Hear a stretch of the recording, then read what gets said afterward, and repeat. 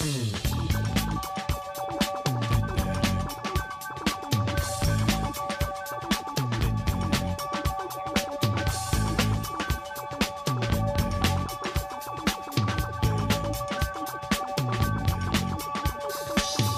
may find yourself living in a shotgun shack, and you may find yourself in another part of the world, and you may find yourself behind the wheel of a large automobile, and you may find yourself in a beautiful house with a beautiful wife, and you may ask yourself, well, how did I get here? Letting the days go by, let the water hold me down. Letting the days go by, water flowing underground into the blue again. Hey, how's it going, everybody? This is Chris. Welcome to episode 261 of X-Lapsed, where after a few days of dental misadventures, I'm feeling, well, as close to 100% as I get, so that's a good thing. What's more, we have more good news. We have a very interesting issue to cover today. This is the second part in one of our big, I guess, straw that stirs the drink sort of mini-series here, which will bridge us into whatever the next era of the post-Hox Pox X-books will be. So let's hop on in. This is X-Men, The Trial of Magneto #2. Had a November 2021 cover date. The story's called Welcome to Krakoa. Written by Leah Williams with art by Lucas Wernick. Colors Edgar Delgado. Letters VC's Clayton Cowles. Designs Tom Muller, head of X's Hickman. Edits Andrews Ballesteros, Amaro, Thomas, White, Sapolsky. Big crew of editors. Cover price $4. This one went on sale September the 15th of 2021. Now, I don't want to linger too long on the cover, but I feel like it might be worth mentioning here. Here we see Magneto tearing apart Iron Man's armor. And I mean, hey, fair play, right? Until we get into the book and find out that Iron Man's armor is non-ferrous. So, oh well, maybe just a little bit of miscommunication there between all the folks. I mean, we do have 5 editors here, so, I mean, who could say? Or maybe it's just a cool cover, because it is a cool cover. It kind of reminds me of, and I might just have ACW on the brain, but it reminds me of the issue of Action Comics Weekly that has the cover with Black Canary burning her old costume, or her new costume, I suppose.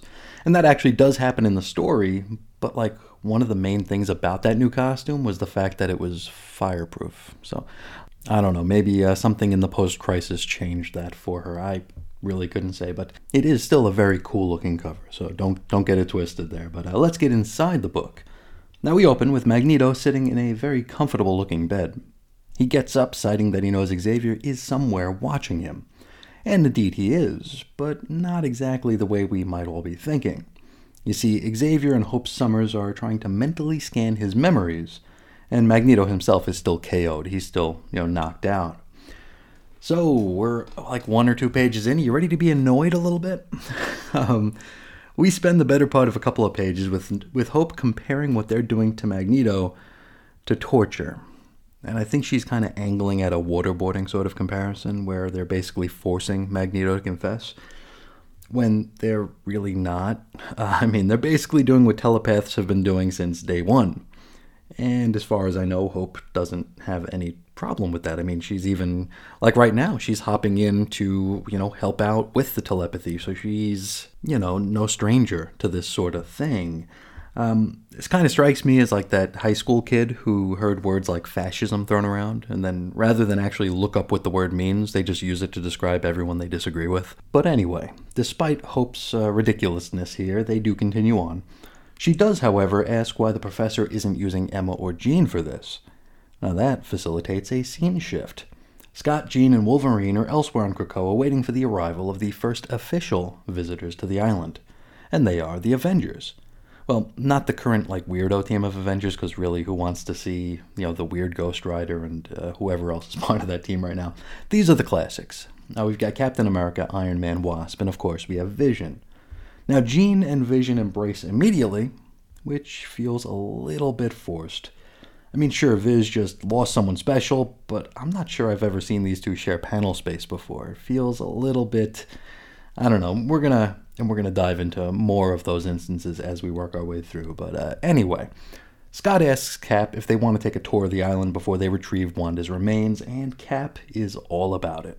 double-page spread of roll call and cred. Our characters include Hope, Northstar, Prodigy, Prestige, Eye-Boy, Polaris, Professor X, Cyclops, Emma Frost, Quicksilver, Scarlet Witch, and Magneto. Now, we join the tour of Krakoa, and it's worth noting that the X-Men contingent have brought in X-23, Polaris, and Synch from the current elected team. Now, Lorna and Jean have a telepathic chat about how Hope is busy with Xavier, and so they won't be able to telepathically mask the hatchery from the Avengers.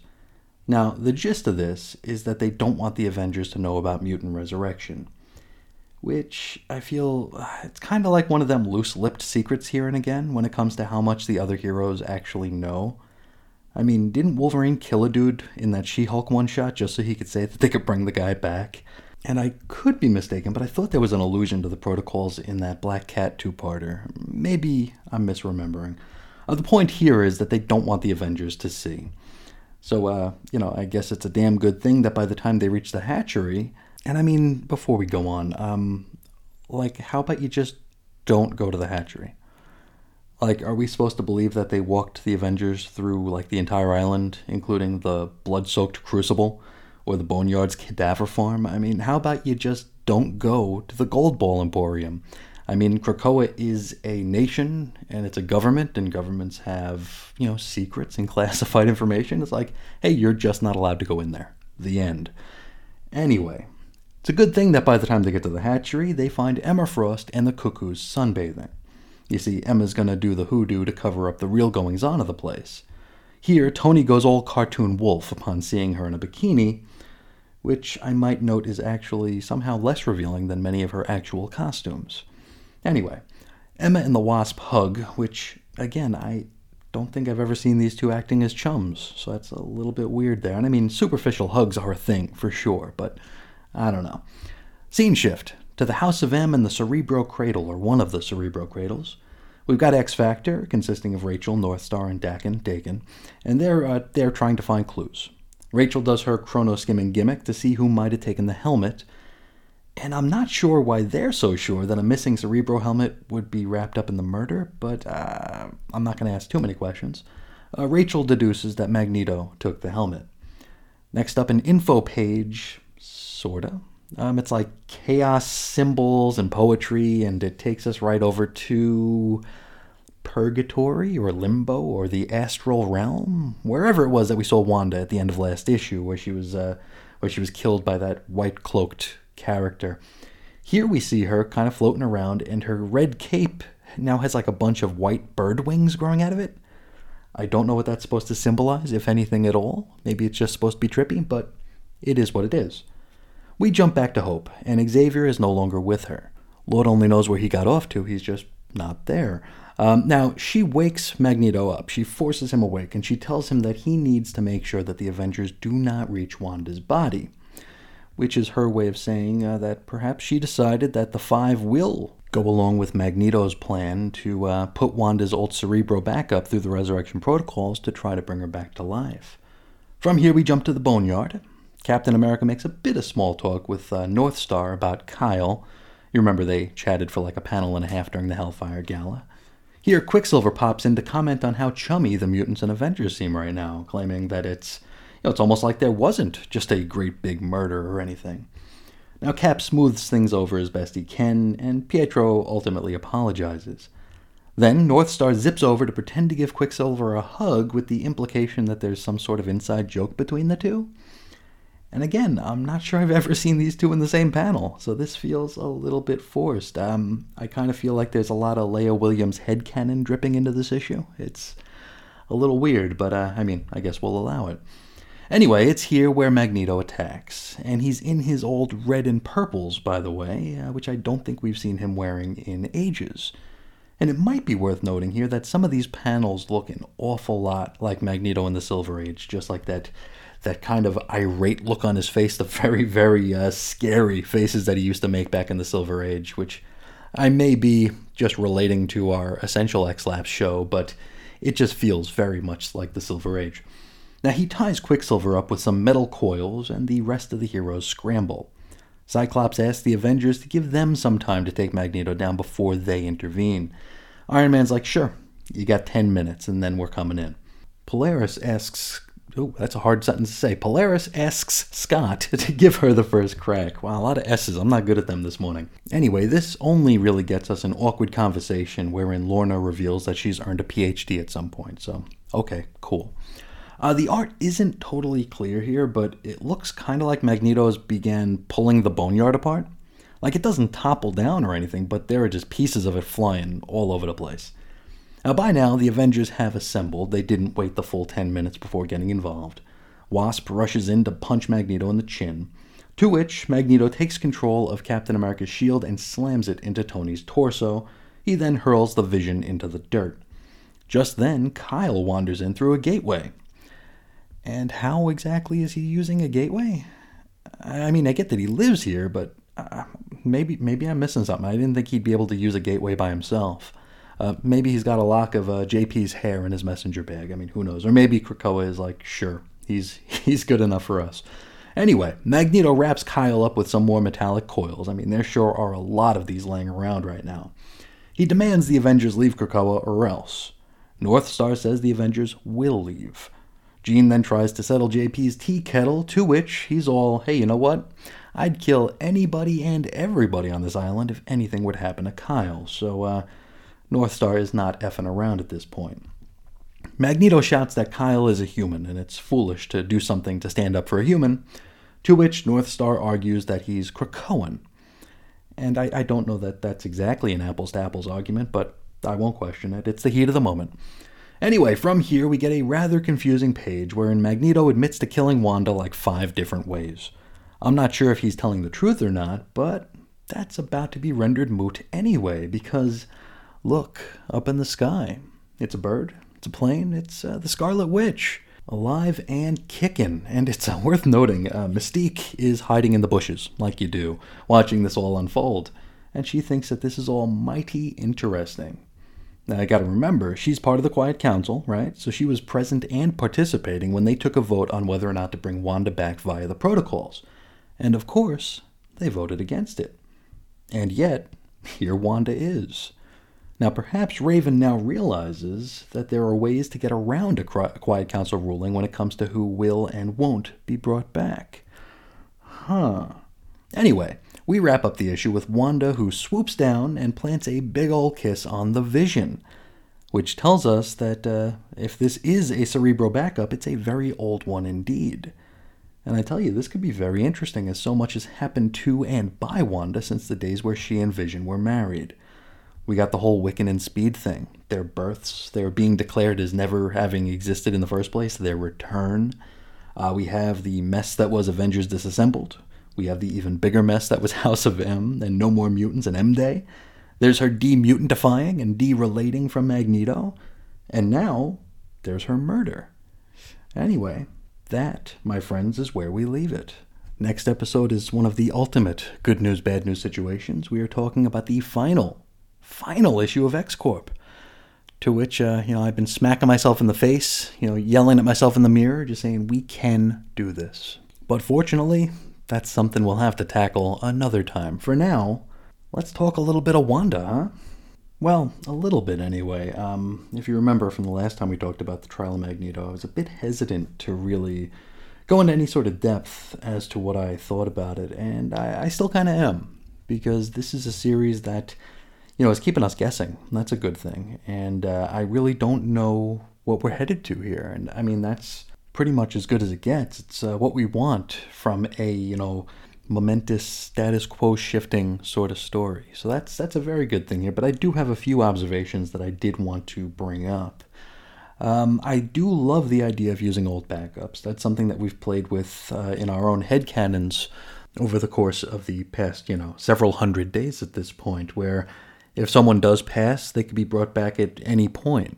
We talked about in a recent issue of X-Force where Beast was scared of dying because he was afraid he was going to come back as the happy and bouncing Beast rather than the bastard Beast, who he thinks is needed. And of course, that's a discussion we could have, and we probably will have again once we get back to X-Force. But the point is, I think it's really cool that is an option. So we've got Wanda here from an old backup. We know that Wanda and Pietro were able to trick Cerebro into taking backups for quite a while.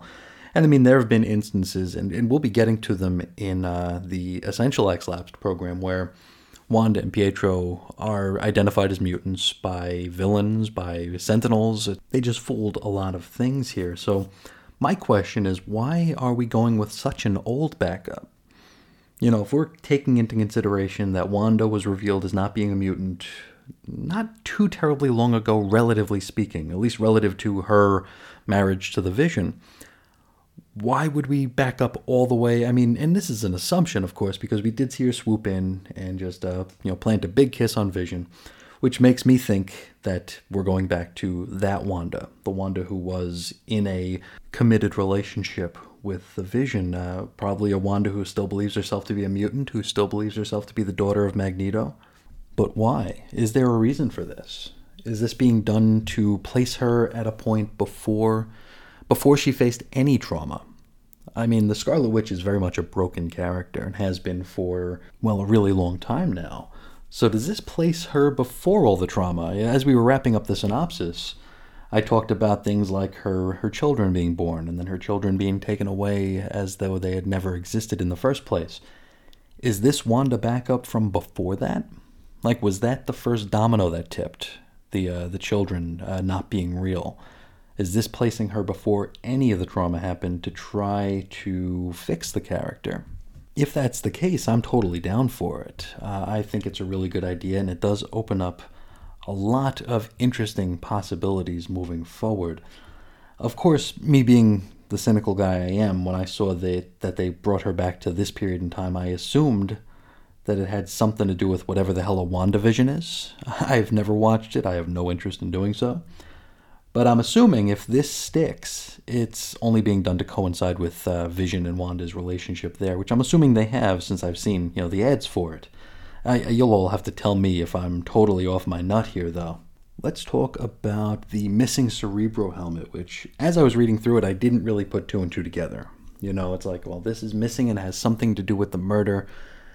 I didn't see it. But if the plan all along was to have Hope and the Five go behind the Quiet Council's back to bring back Wanda, well then yeah, a missing Cerebro helmet may very well have had something to do with the murder here, because the murderer would have had to procure that in order to enact that part of the plan. So I get that now. And I think it's a very important point, and I think it'll come up again in the next chapter or two. I do have a question. Mystique was shown, right? Mystique was shown hiding in the bushes, which, I mean, that's funny in and of itself. But what would be the point of showing Mystique there if there wasn't going to be any sort of Mystique thing happening? Part of me wonders if Mystique might have planned this to see if the Five would bring Wanda back despite being told not to by the Quiet Council. Is there a way around a Quiet Council ruling, basically? So we know Mystique wants someone back, and we know the Quiet Council said no. But could she go around them? Could she make an appeal to the Five? Could the Five decide, okay, we'll do this for you?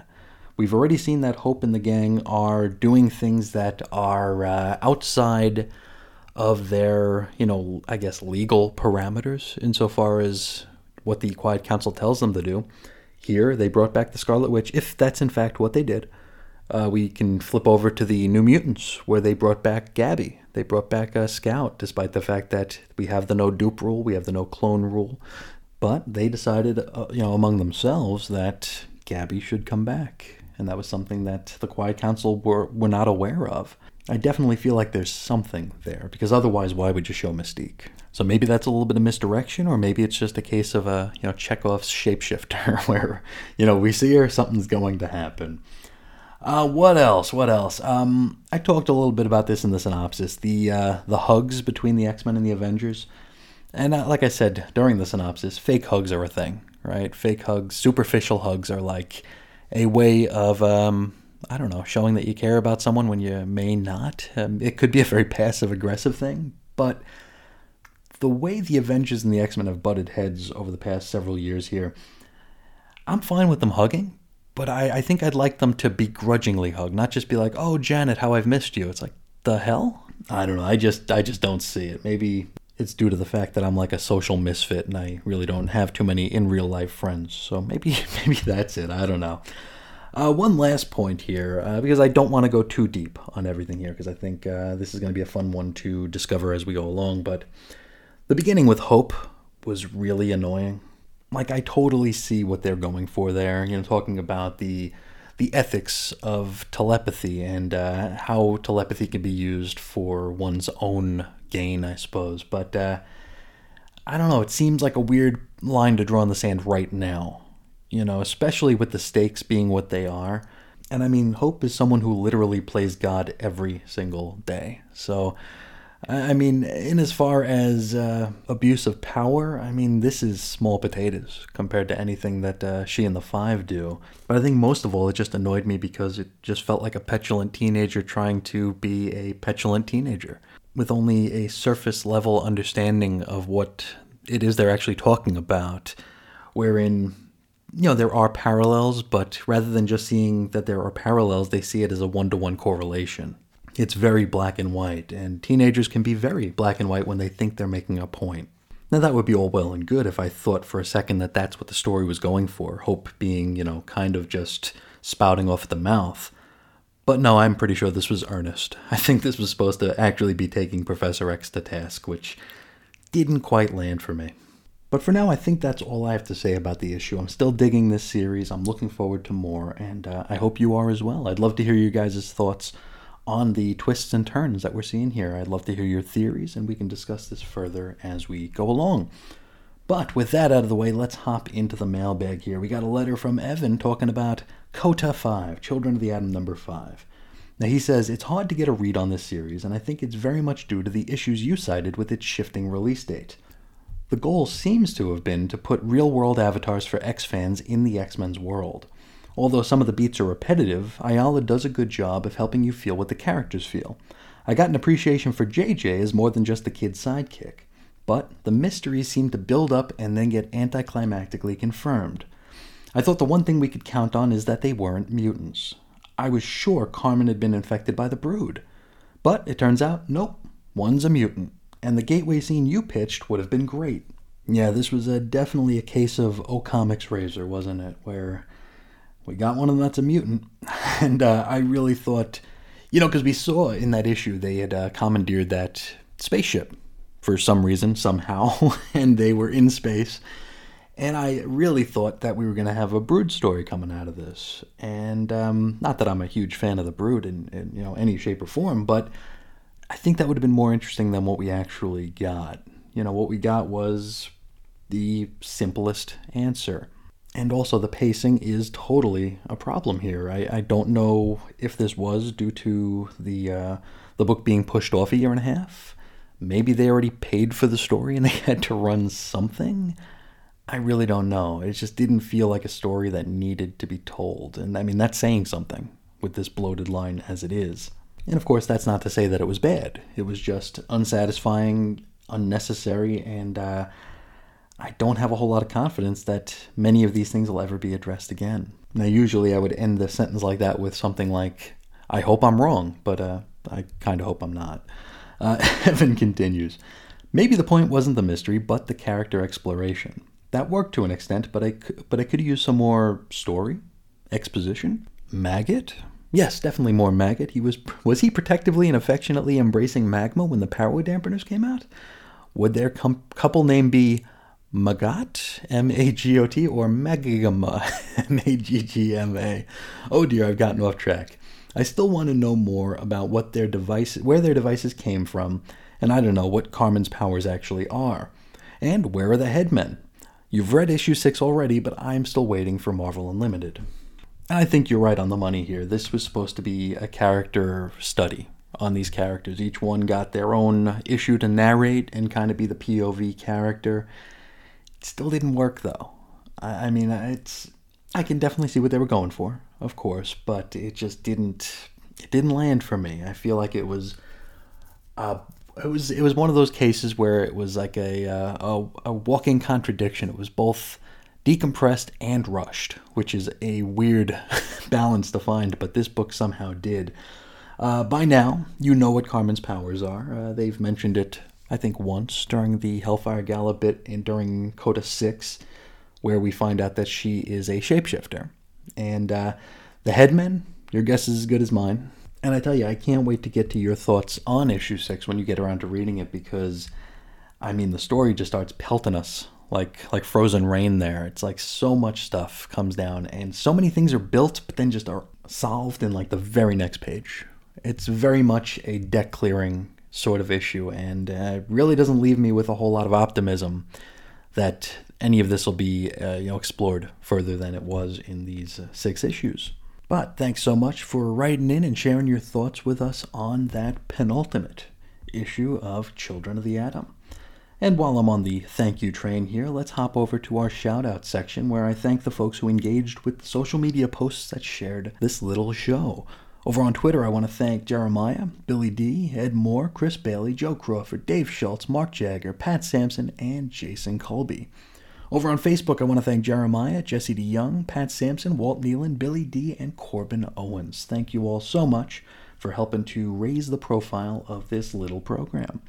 I'd also like to thank the patrons over at patreon.com/xlapsed for all their support. Andrew Franklin, Ed Moore, Walt Nealon, Jeremiah, Jason Colby, The Scary Stuff Podcast, Jesse D. Young, Damien, Peter McPherson, and Mark Jagger. Thank you all so much for your support and for believing in me. It really does make me feel so much less alone in this wide ocean of comic book podcasts. Now, before we get out of here, we do have a little bit of tangential news, I suppose. Some details of Chris Claremont's X-Men Legends arc have been released, and I wasn't sure what to make of it at first. We were told it was classic Excalibur, which, I mean, could be many different things here. It could be more cross-time, it could be TechNet, it could be a lot of different things, but it actually looks like it's going to be sort of kind of bridging the gap between the fall of the mutants and the formation of Excalibur, which, that's pretty interesting. I like that a lot.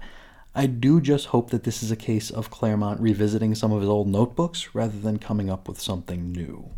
But in any event, we will be there for it. I don't know that we'll cover it on the show, but hey, maybe when in like 5 years when the Essential X-Lapsed gets there, we'll take a look at it. Who knows?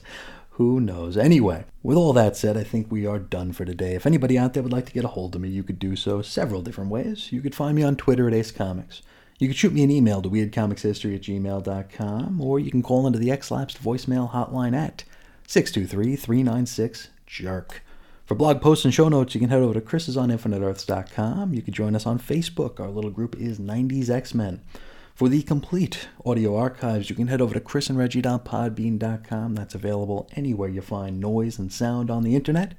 And hey, it's been a while since I asked. If you like what you hear there, or at least appreciate the effort that goes into it every single day, I would love for you to spread the word. Maybe tell a friend or two in hopes that they tell a friend or two, and so on and so forth. It would really, really mean a lot to me. Speaking of which, last but not least, we have the Patreon. That is patreon.com/xlapsed. A whole lot of exclusive content and behind-the-scenes stuff over there. And of course, if there's stuff that you want to see over there, please let me know. I'm all ears and I am at your service. But that's going to do it for today.